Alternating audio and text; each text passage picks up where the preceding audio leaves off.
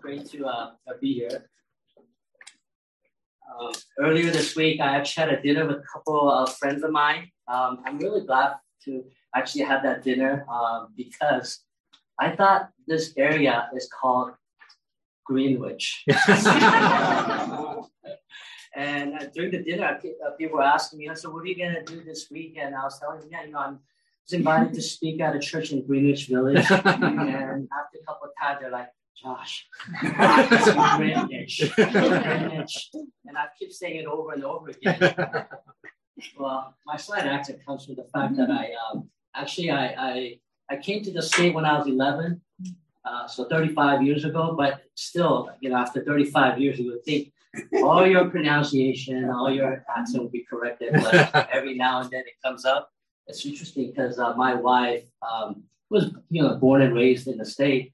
She has like a perfect grammar, and she's a lawyer, by the way. And I don't. So that's just funny. Just brought us together. Anyhow, glad to be here at Greenwich Village Church.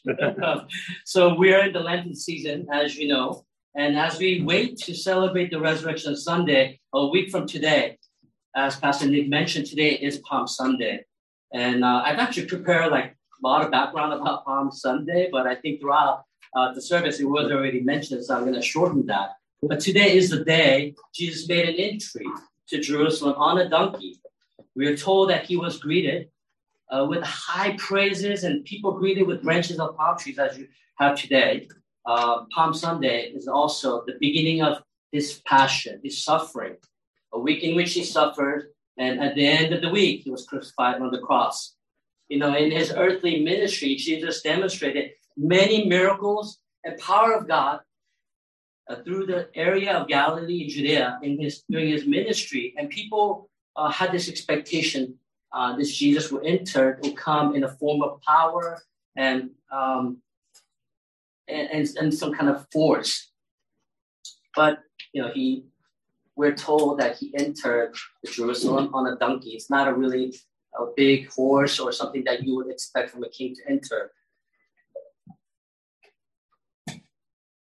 On this day, matter of fact, the crowd shouts Jesus as King of Israel.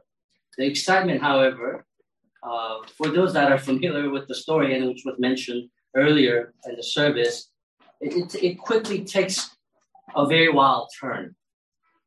As Jesus gets arrested in a few days, and he's been convicted, he's been indicted of crimes he didn't commit, and he suffers beating and humiliation by his people who turns their back on him, who once called him Hosanna, a savior. This morning, we will look at the passage from the Old Testament, Isaiah, who prophesies about our Jesus Christ to fulfill the role of suffering servant. Today's text is from the book of Isaiah. We read from 52:13 to 53:12. I don't know why the chapter is broken out that way, as Pastor mentioned. That last three verses should have really included in chapter 53, but whatever the case, the Bible wasn't written with chapters originally. So here we have, we read from 52 and 53. Now, some actually have, so this text describes the service, suffering, exaltation of the servant of the Lord, Messiah, the Savior Jesus Christ. However, some have argued that this is not actually the servant of the Lord mentioned in this book, in this passage, is not referring to Christ. Since no name Jesus is attached to it, is not directly mentioned. However, many also agree that no other character and description of the suffering servant fits better than Jesus himself. And in fact, many New Testament writers and apostles alludes and quotes this passage to testify Jesus Christ as the long-awaited Savior. The passage in Luke, for example, there's a story of Ethiopian eunuch, a rather strange passage that is, in which eunuch reads a passage from Isaiah, and the scene has that Philip was there somehow, and hears him reading this passage. By the way, back in the days, the reading silently, like the Bible, wasn't a thing. You usually read it out loud. it's a more modern thing for us to have the scripture and have to read it to ourselves. But so back then, you tend to read these things out aloud. And Philip, not that he was eavesdropping, someone was reading, so he heard, and it's like, oh, this guy's reading from Old Testament,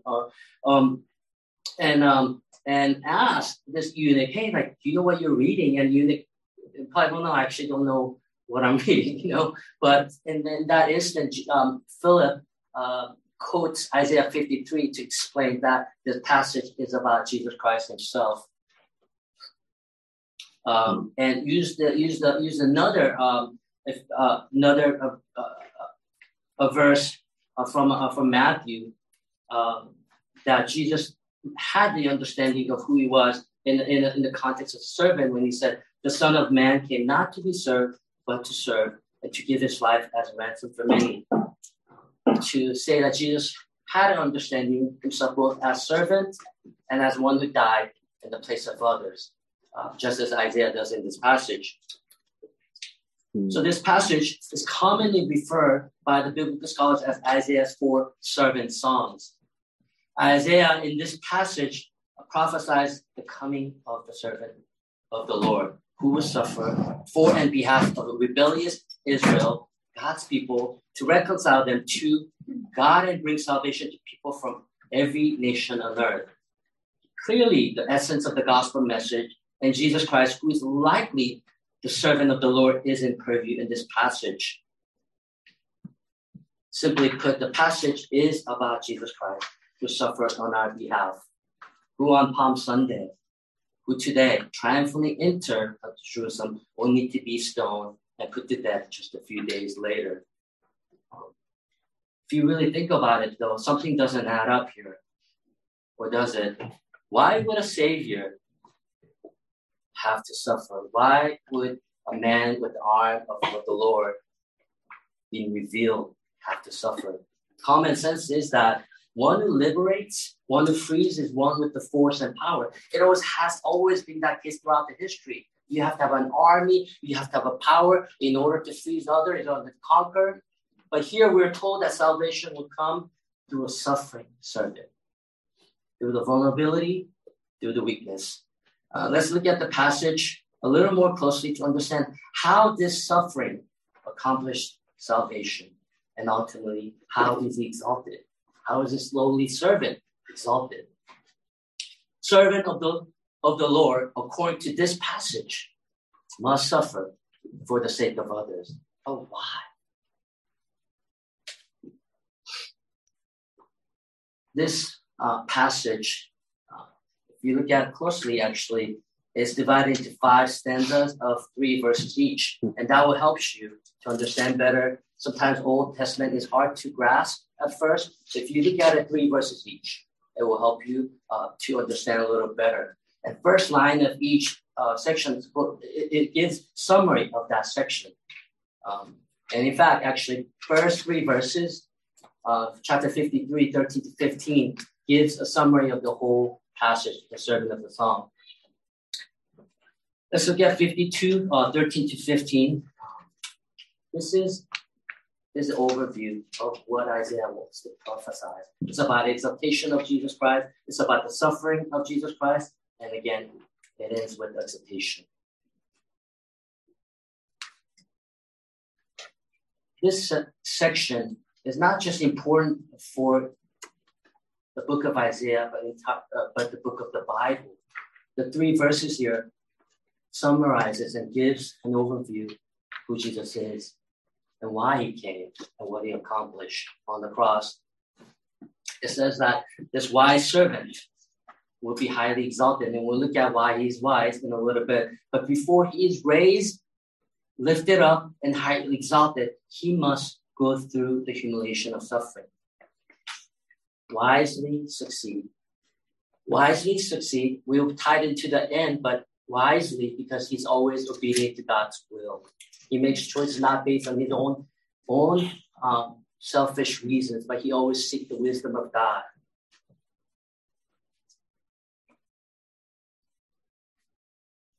I want to ask you this question. Did you know, or do you know that Jesus Christ has died for you and I. No, really, I do want to ask you, do you know that Jesus really has died for you and I, so that we may have a life that is free from the guilt and shame of sin in our lives? And this is the reason why the servant is highly exalted, because Jesus died not for his own sake, but for the sake of others. When you do something noble for selfish reason, not that tall. One doesn't get a praise, right? When you always, I did something good. When you tell other friends, they'll be like, oh, good for you. But I don't know if they'll be really actually praising you. If you're always like, I did this. When you do something noble for selfish reasons, you don't get a praise. But when you do something really good for others, intentionally, out of compassion and out of empathy, you are praised, no? By the way, the word here in the scripture, that raised, lifted up, and highly exalted in the original Hebrew language are roughly synonymous verbs, and only times the phrase is used in the Old Testament is when they are describing God. So here, we have to think about the suffering servant here is described having the characteristic of God. In other words, the servant of the Lord, Jesus Christ, that is in purview here, is highly exalted because he is God. Who can be truly highly exalted but for the Lord God himself? Isaiah in this passage, in this particular section, says that before the servant of God is exalted, glorified, the servant is disfigured, he is marred beyond human resemblance by violent, brutal acts that are inhumane. Isaiah then goes on and says here that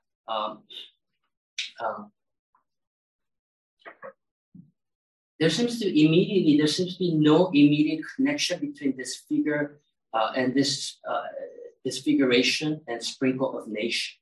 When you look at the verses 14 and 15, as many were astonished at you, his appearance was so marred beyond human resemblance, his form beyond that of the children of mankind. So shall he sprinkle many nations.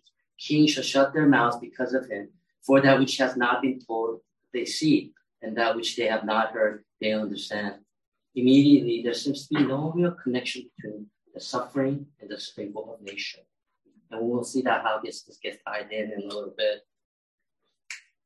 Somehow, Isaiah says that it is through this humiliated and disfigured servant that God is going to do something to people of all nations.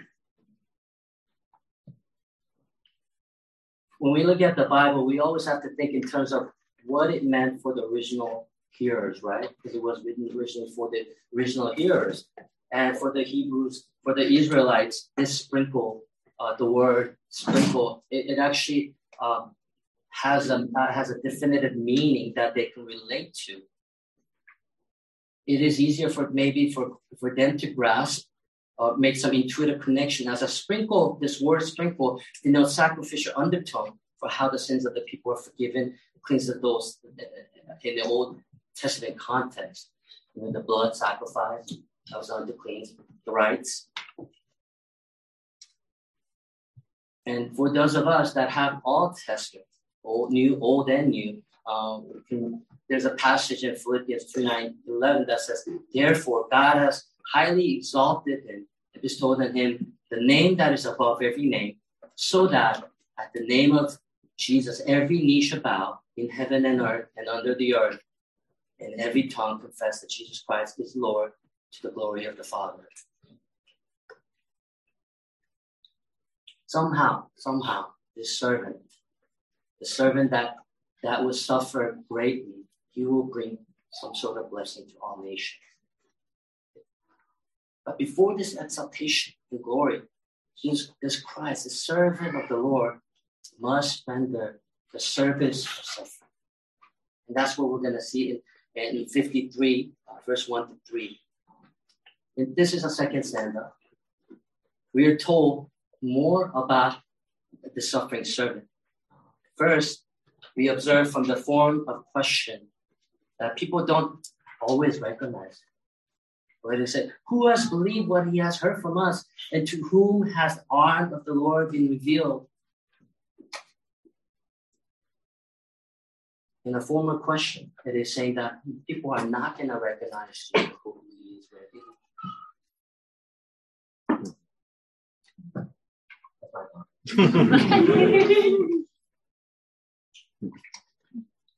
I'm very proud.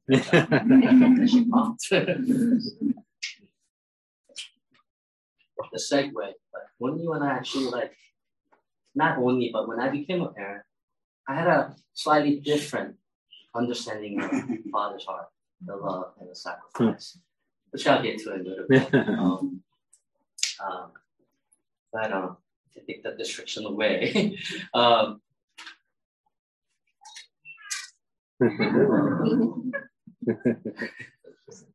It says that people don't always readily recognize Jesus, the servant, as what?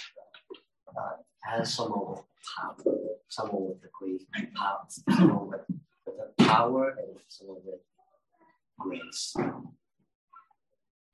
Scripture makes it clear that in this servant, the arm of the Lord is revealed.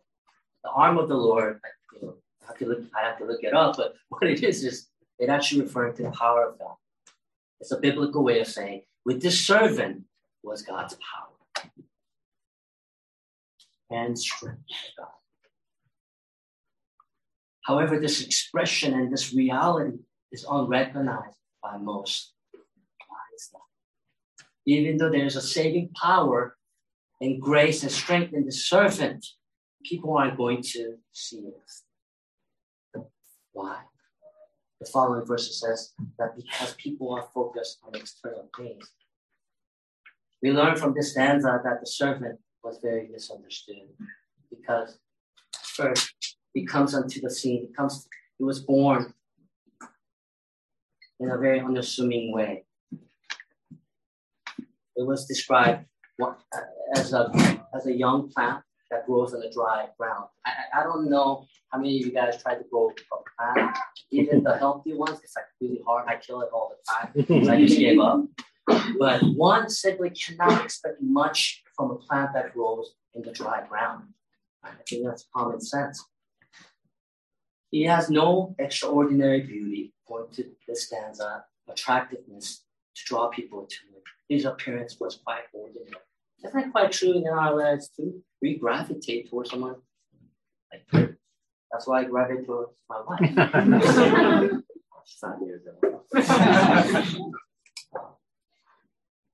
Finally, he is rejected because he takes on himself the pain and suffering of the world. I will get to that in a minute. Why would that be a misunderstanding? Because people do not like to get this of suffering.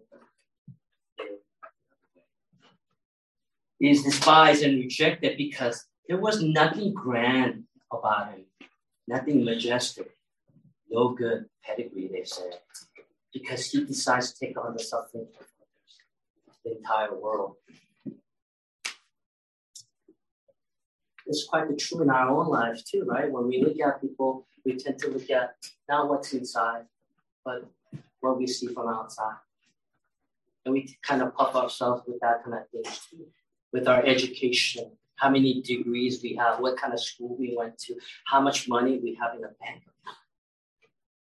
For some of us that have lived longer, have life experiences, those don't give us the satisfaction that we long for. We'll get to this in a little bit. But let me ask you another question. How many of you guys think you really know who Jesus is? Or let me put it this way in a more positive way. What or who is Jesus to you in your life? When we read a passage like this, for some of us that grew up in church and grew up in this surrounded by many Christians, how can anyone not know about Jesus Christ? How can they not possibly recognize him? after all the miracles that they saw in the Judea and the Sea of Galilee, near that region where Jesus did his earthly ministry, after hearing all those things, how can they still not know who he is? But isn't that true? In our own lives, when we don't make Jesus as a center, as the person in our lives, we make other things about Jesus. Yeah, there's a tendency, I think, in a culture like New York, we compartmentalize. Jesus becomes just one checklist. It doesn't become totality of our life. It's just become a part of our life, just one part.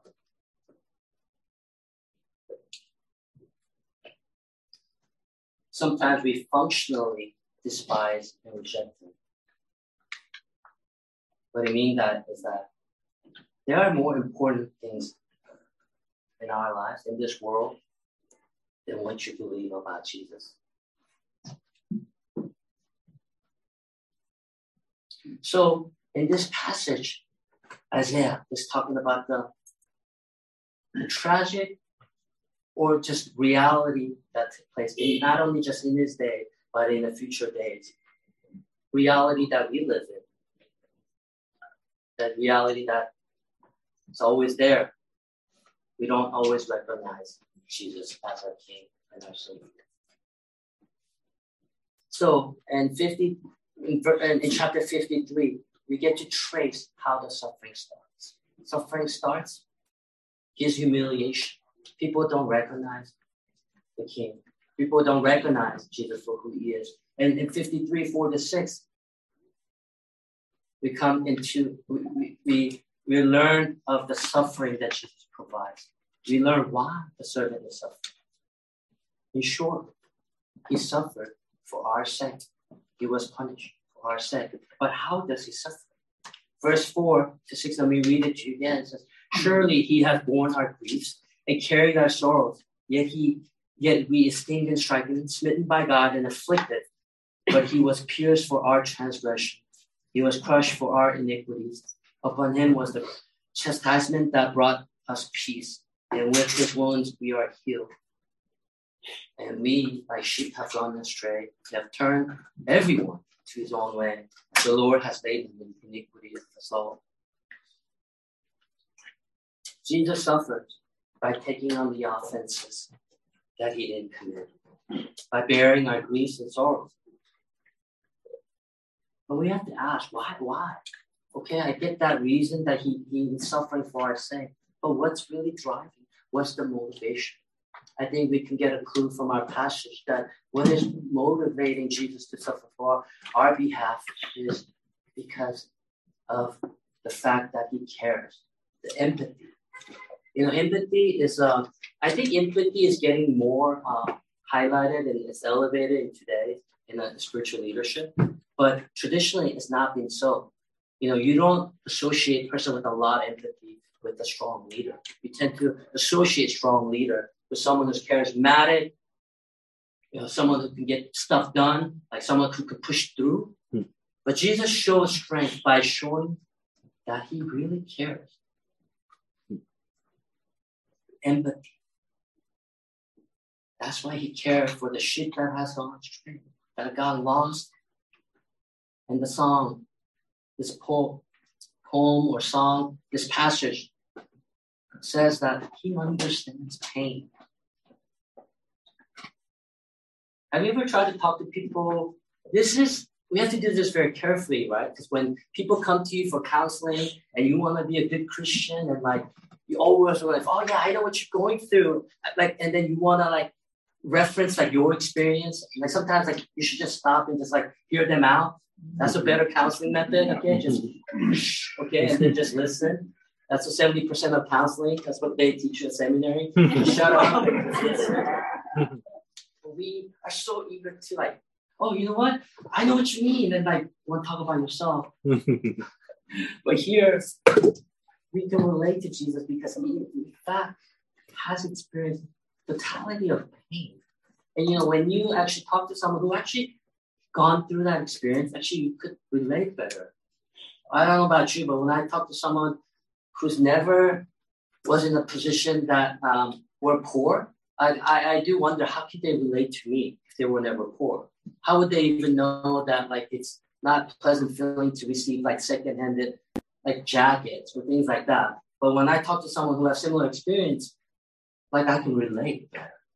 I'm not to discount those that can. Like it's good that they didn't, experience such. But my point is that you relate to someone who has similar experience, doesn't it? That's why we have a formed community of churches, because we form similar experiences and we all get to learn one another that way. Well, going back to this a theme of suffering, what does this suffering do for us, do for mankind? It says that it brings healing. The curse that was on us because of our rebellion and our sin against God is lifted. Our sins are forgiven because the servant decides to die and pay for the penalty of our sins.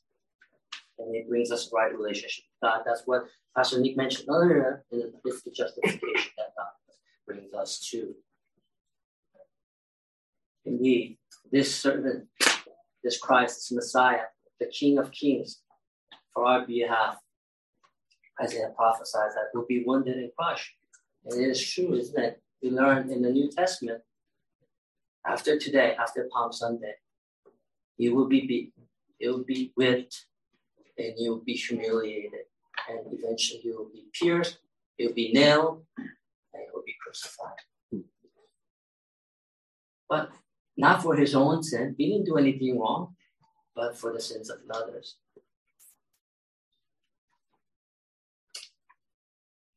The wounds that he is inflicted with represents our mistakes, our sins. It's not just about the physical pain, right? Because certainly this is more than just the physical pain. Suffering servant, Isaiah says, we accomplish something very unique. That he will pay for our sins. Something that we cannot do on our own. Jesus said he would do it. And it relates to his understanding of mission as servant. None of us are servants, right? I am a servant to my wife, though. And I know my mission at times. Not always. That's what gets me in trouble. But when you are a servant, when you do what you're supposed to do. You don't really get to choose. If you can relate to that. In this today's context, for example, if you work at a job, if you're given a certain job, you have a creativity in your job, but you're supposed to do what you're supposed to do. And for servants, you're supposed to do what your master says, what tells you to do. If you go clean the house and you can't say, I don't want to clean the house, like that's beneath me. Let the other servant. Then you're not a servant.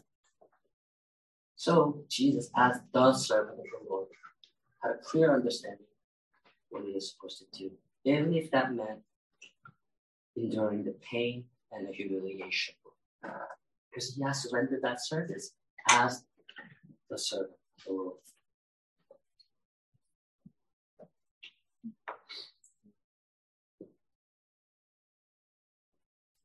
It doesn't mean that Jesus did not experience pain the way we normally do. In fact, because in his humanity, because he's a person, he experiences pain and the emotion that came with suffering.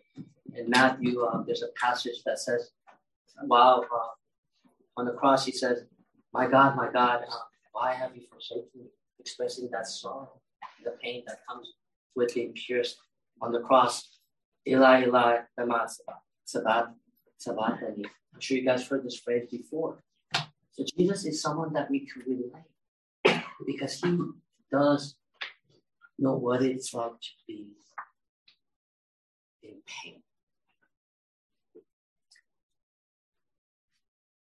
My God, why have you forsaken me? This is an expression of sorrow, pain by man in an extremely physical distress, by someone who's in emotional distress. We learn through the story that takes during the Passion Week He was stripped of clothes, lashed with leather whips that have special solid objects that tied to it that were designed to inflict severe wounds. So we know that he took a lot of beating for us. He was mocked. Because he was mocked. Because people were, if you are really king, why can't you save yourself? The image that I just depicted is not an image that actually we are meant to see.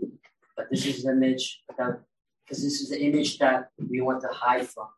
Because the reality of pain and suffering is very disturbing, isn't it? I don't know about you. I cannot watch sad movies. I know I'm 46. I'm still like I have to force myself to a sad ending. I just like happy ending.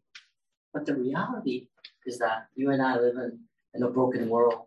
That sadness, pain happens all the time. And when we reflect the pain that Jesus endured on the cross, we get a better, clear picture of who Jesus is, what he has done for us. In the third stanza,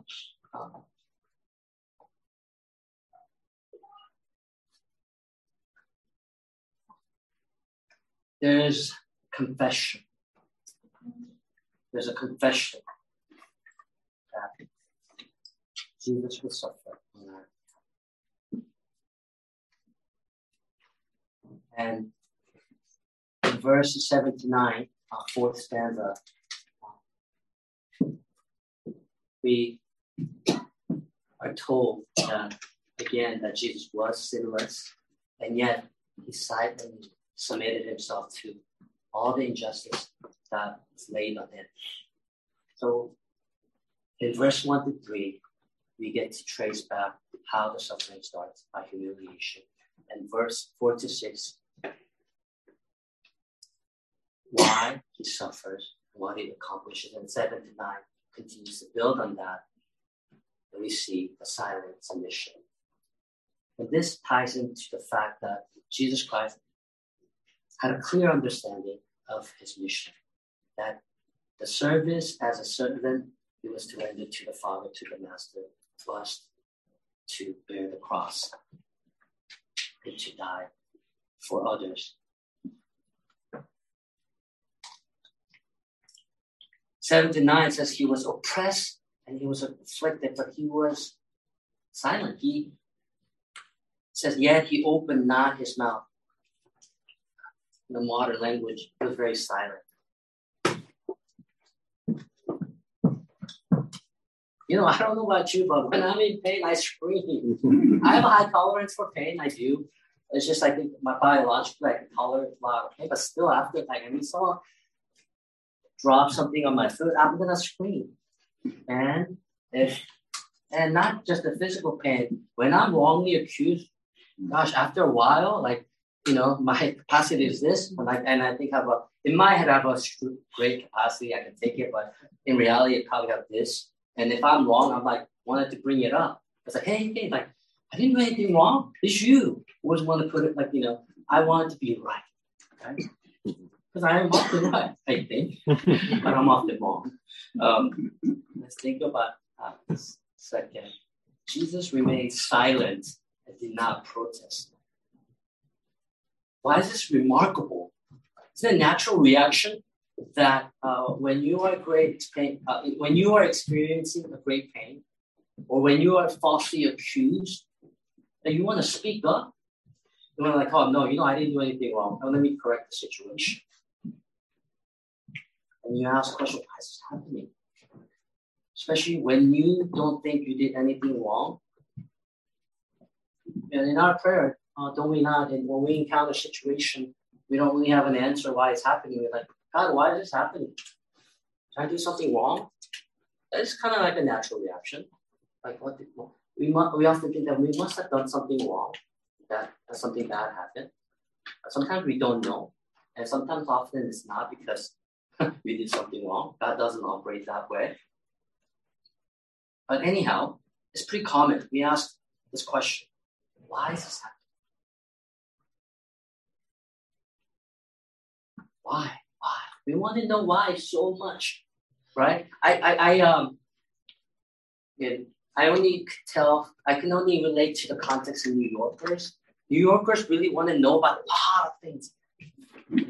You have to know every detail. Is that true? Because you just want to know everything. That's why you ask a prayer, God, I want to know your will. I want to know your will. But God doesn't often give you like, this is what's going to happen. You do A, that's going to happen B, C. But we often demand that. Let me think about this. Keep that in mind as I go on to explain a little more.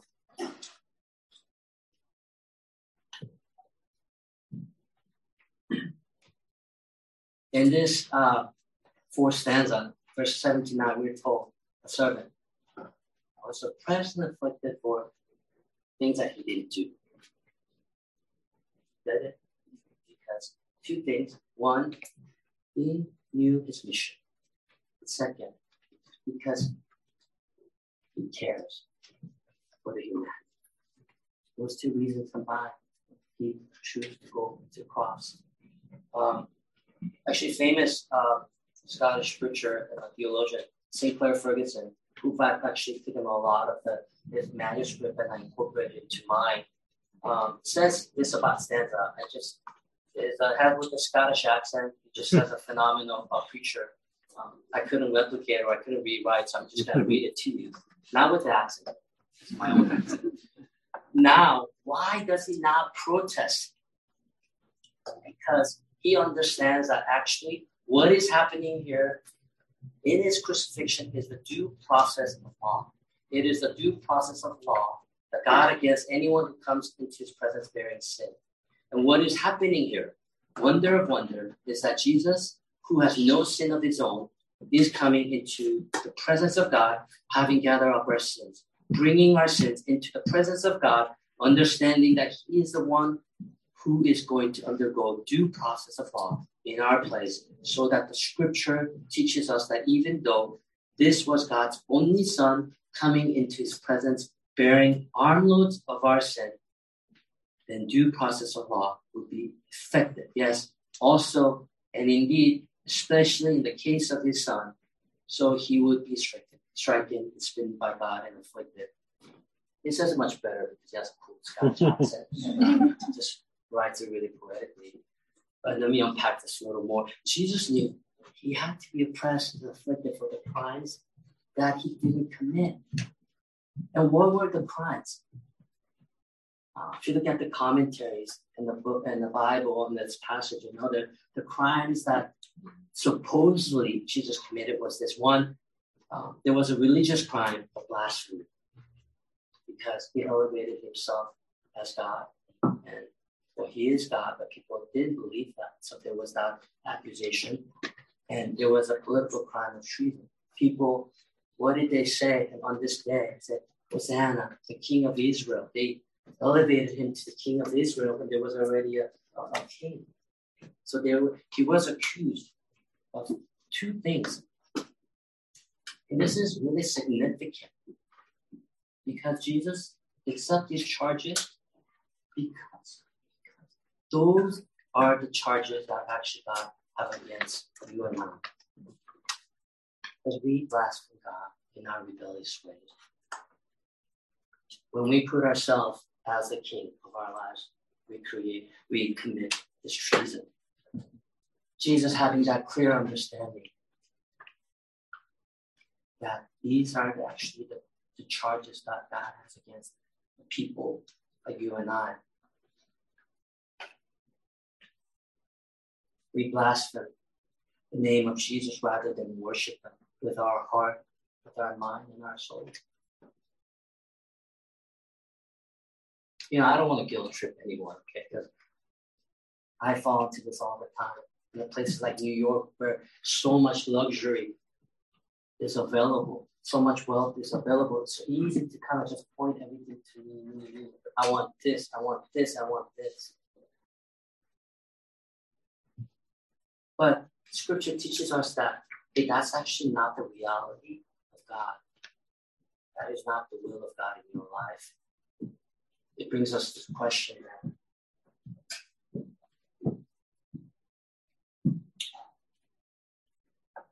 Jesus Christ took on those charges for us. Pleading guilty, not guilty, pleading guilty on our behalf in order for us to be guiltless. I remember this, I was thinking about this passage. I was thinking about illustration. And one illustration that I remember was this happened, like more than 30 years ago. I was 15 and a half. And I was driving without a license. I grew up in California, okay, so driving is a big deal. I'm like, there's no public transportation, but I mean, there is, but it's really hard to get around. So, 15 and a half, I wanted to drive, and I took my mom's car, actually my sister's car. I don't know why she let me have the key. I did, and I got out. I was driving fast, and got excited with my friend. And so I got pulled over, and I got a ticket, so I had to go to court. And when you're 15 and a half, you need to have a adult with you. And my dad came with me, and we waited for our turn, and the judge called me up and says, like, what were you doing? What were you thinking? Did you know, like, you're not supposed to drive?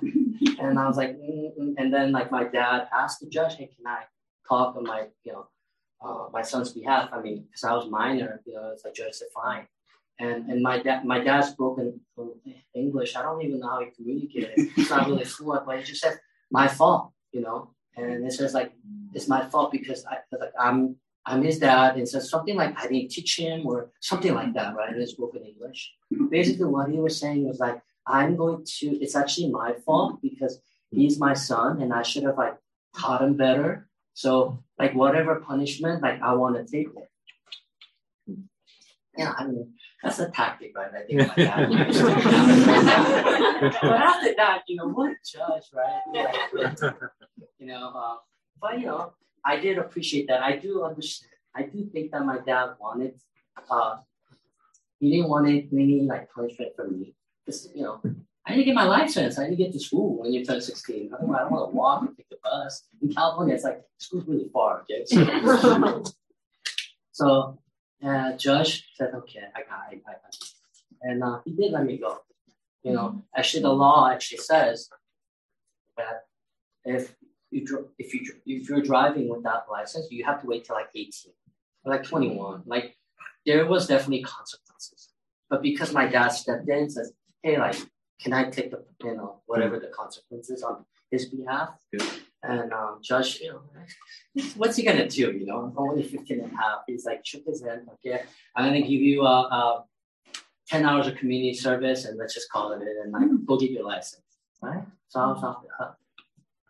But I think I was off the hook because my dad stepped in on my behalf. In a way, I mean, that was not a redemptive work, but Jesus, what he did for us, something like that in a much, much grander scale. Something that, according to the law, according to the justice, God's justice, we have to pay for our sin and our rebellious heart and our action.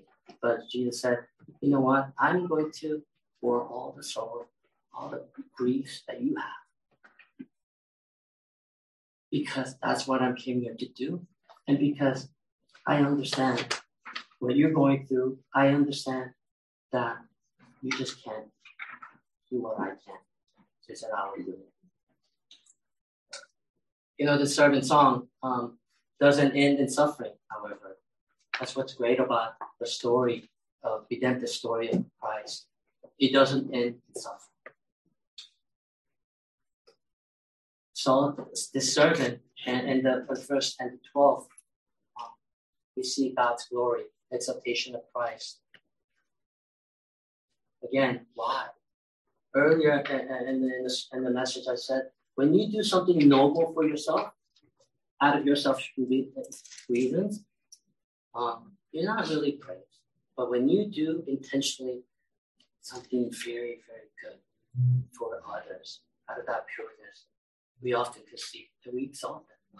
And in this way, God, the Father, exalts his servant.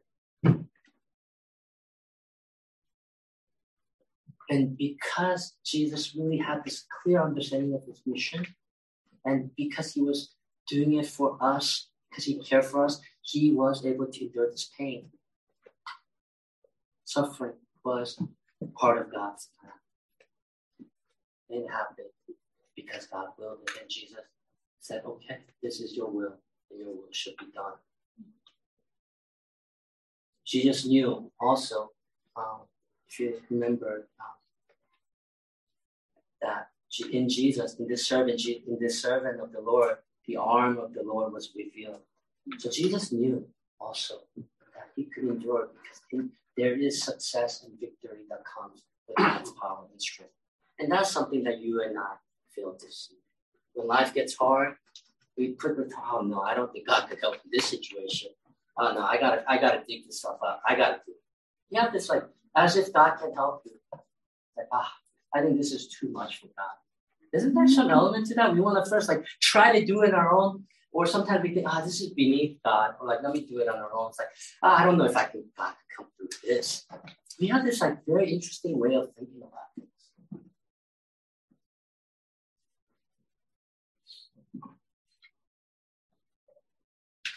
Because Jesus understood that his suffering will result in, and is a way that God will bring guilty people into guiltless. The justification of sinners to be in a right standing, that they will be allowed to sit at the same table with God. In Jesus, in his suffering, death and resurrection, our sins are forgiven. Do you believe that? This wasn't a tragedy. This was a plan being fulfilled. We'll end with a couple more things. In light of this suffering servant in Jesus Christ, we too become servants of the Lord by sharing in his suffering and glory. Today's passage on suffering servant is a critical reminder that Jesus, as the servant of the Lord, has fulfilled the due process of legality and judgment that was bound to fall on humanity's sin and rebellion against God. The theological truth and gospel reminders in servant songs points to Jesus, his atonement, and his empathy for the broken sinner like you and I. But we cannot just let this message sink in our head. It has to come in our everyday interaction with people around us, because by emulating the servanthood. I think it is the empathy of Jesus that is most beneficial for any one of us in this room, especially for those of us that are in the ministry and church leaders. We often think that it's a skill set gift. Those are important things too, and you need that. But a spiritual leader without this empathy is very important. But Jesus Christ was full of empathy, and that is the very reason why he relates to us. That is the very reason why he endured pain and suffering. In chapter 53, Isaiah says that servant of the Lord is a man who sorrows and acquainted with grief.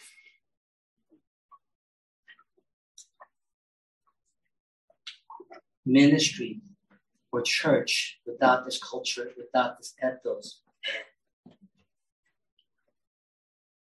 in my mind, lacks this true power, the arms of the Lord that is guaranteed in Jesus.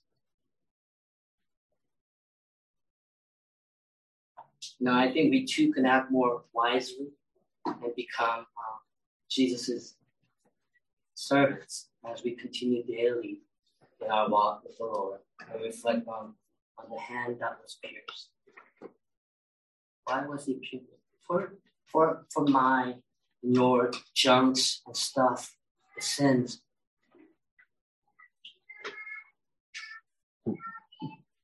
No, thank you. That's what we say, though. We say no, thank you. I don't want to talk. We say no, thank you. Because thinking about Christ, there's an element of pain. As we reflect on the cross, we say that in a Christian language. Oh, you got to think about it.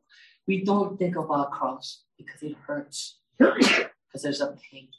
But Jesus said, reflect on the cross. Through that pain that he suffered, through the pierced nails, the pierced hand, we see this more clearly. See that, oh, yes, Jesus did do that for me. When we become honest and confess that he really was bruised for my sins, we would no longer be that sheep that has gone lost. Our sickness will be healed, and we find the peace that we long for in Jesus. We find the comfort, knowing that what Jesus has accomplished on the cross assures us that we will be in the right standing with God the Father, and we can continue the community that is offered to us. The reason Jesus is the suffering servant is because he fully trusted in God, in his plan, and he endured the pain. He didn't say, this service is beneath me. God, I cannot do this. Let others. But as a true servant, he said, if this is your will, it will the pain. I will endure it. Jesus is a person that relates to us in his empathy. And this is why we can call him Emmanuel, God with us. Let's pray. Thank you, God, for coming to us in the form of man to bore our sins, to die for us, Lord, so that we could be in a right standing with you. Though we are on a path of destruction, you corrected that path for us. And you said, I am the way. So we cling into that passage and we follow you, Lord God. Lord, today is a reminder that how fickle, Lord God, our hearts are. Your people, once who praise you with the same lips, Hosanna, our Savior, Emmanuel, God with us, Messiah, could easily, Lord God, turn our backs when things don't go as our way or we expect it, Lord God. Lord, give us faith that can endure the pain and the sorrow that comes with life. Allow us to live a life of abundance and generosity, Lord God, that comes from knowing you. Lord God, I pray with that our message of the gospel doesn't always just stay in our head, but it also gets carried out in our everyday life with our neighbors, Lord God, with our co-workers, with people around us, Lord God. As you went around during your ministry, as you proclaimed your goodness and the kingdom to come, you also healed, Lord God, and fed those that are hungry, Lord God. So allow this message, allow Jesus Christ to really touch us and transform us. Once again, we thank you for this morning, Lord God, for this service, for us to come together as a body of Christ, as a family, to worship you, God. Lord, I pray that we will continue to worship you, Lord God, throughout the remaining time with all our hearts and all our mind and all our soul. We praise you and we love you and pray all this in your son's name, Jesus. Amen.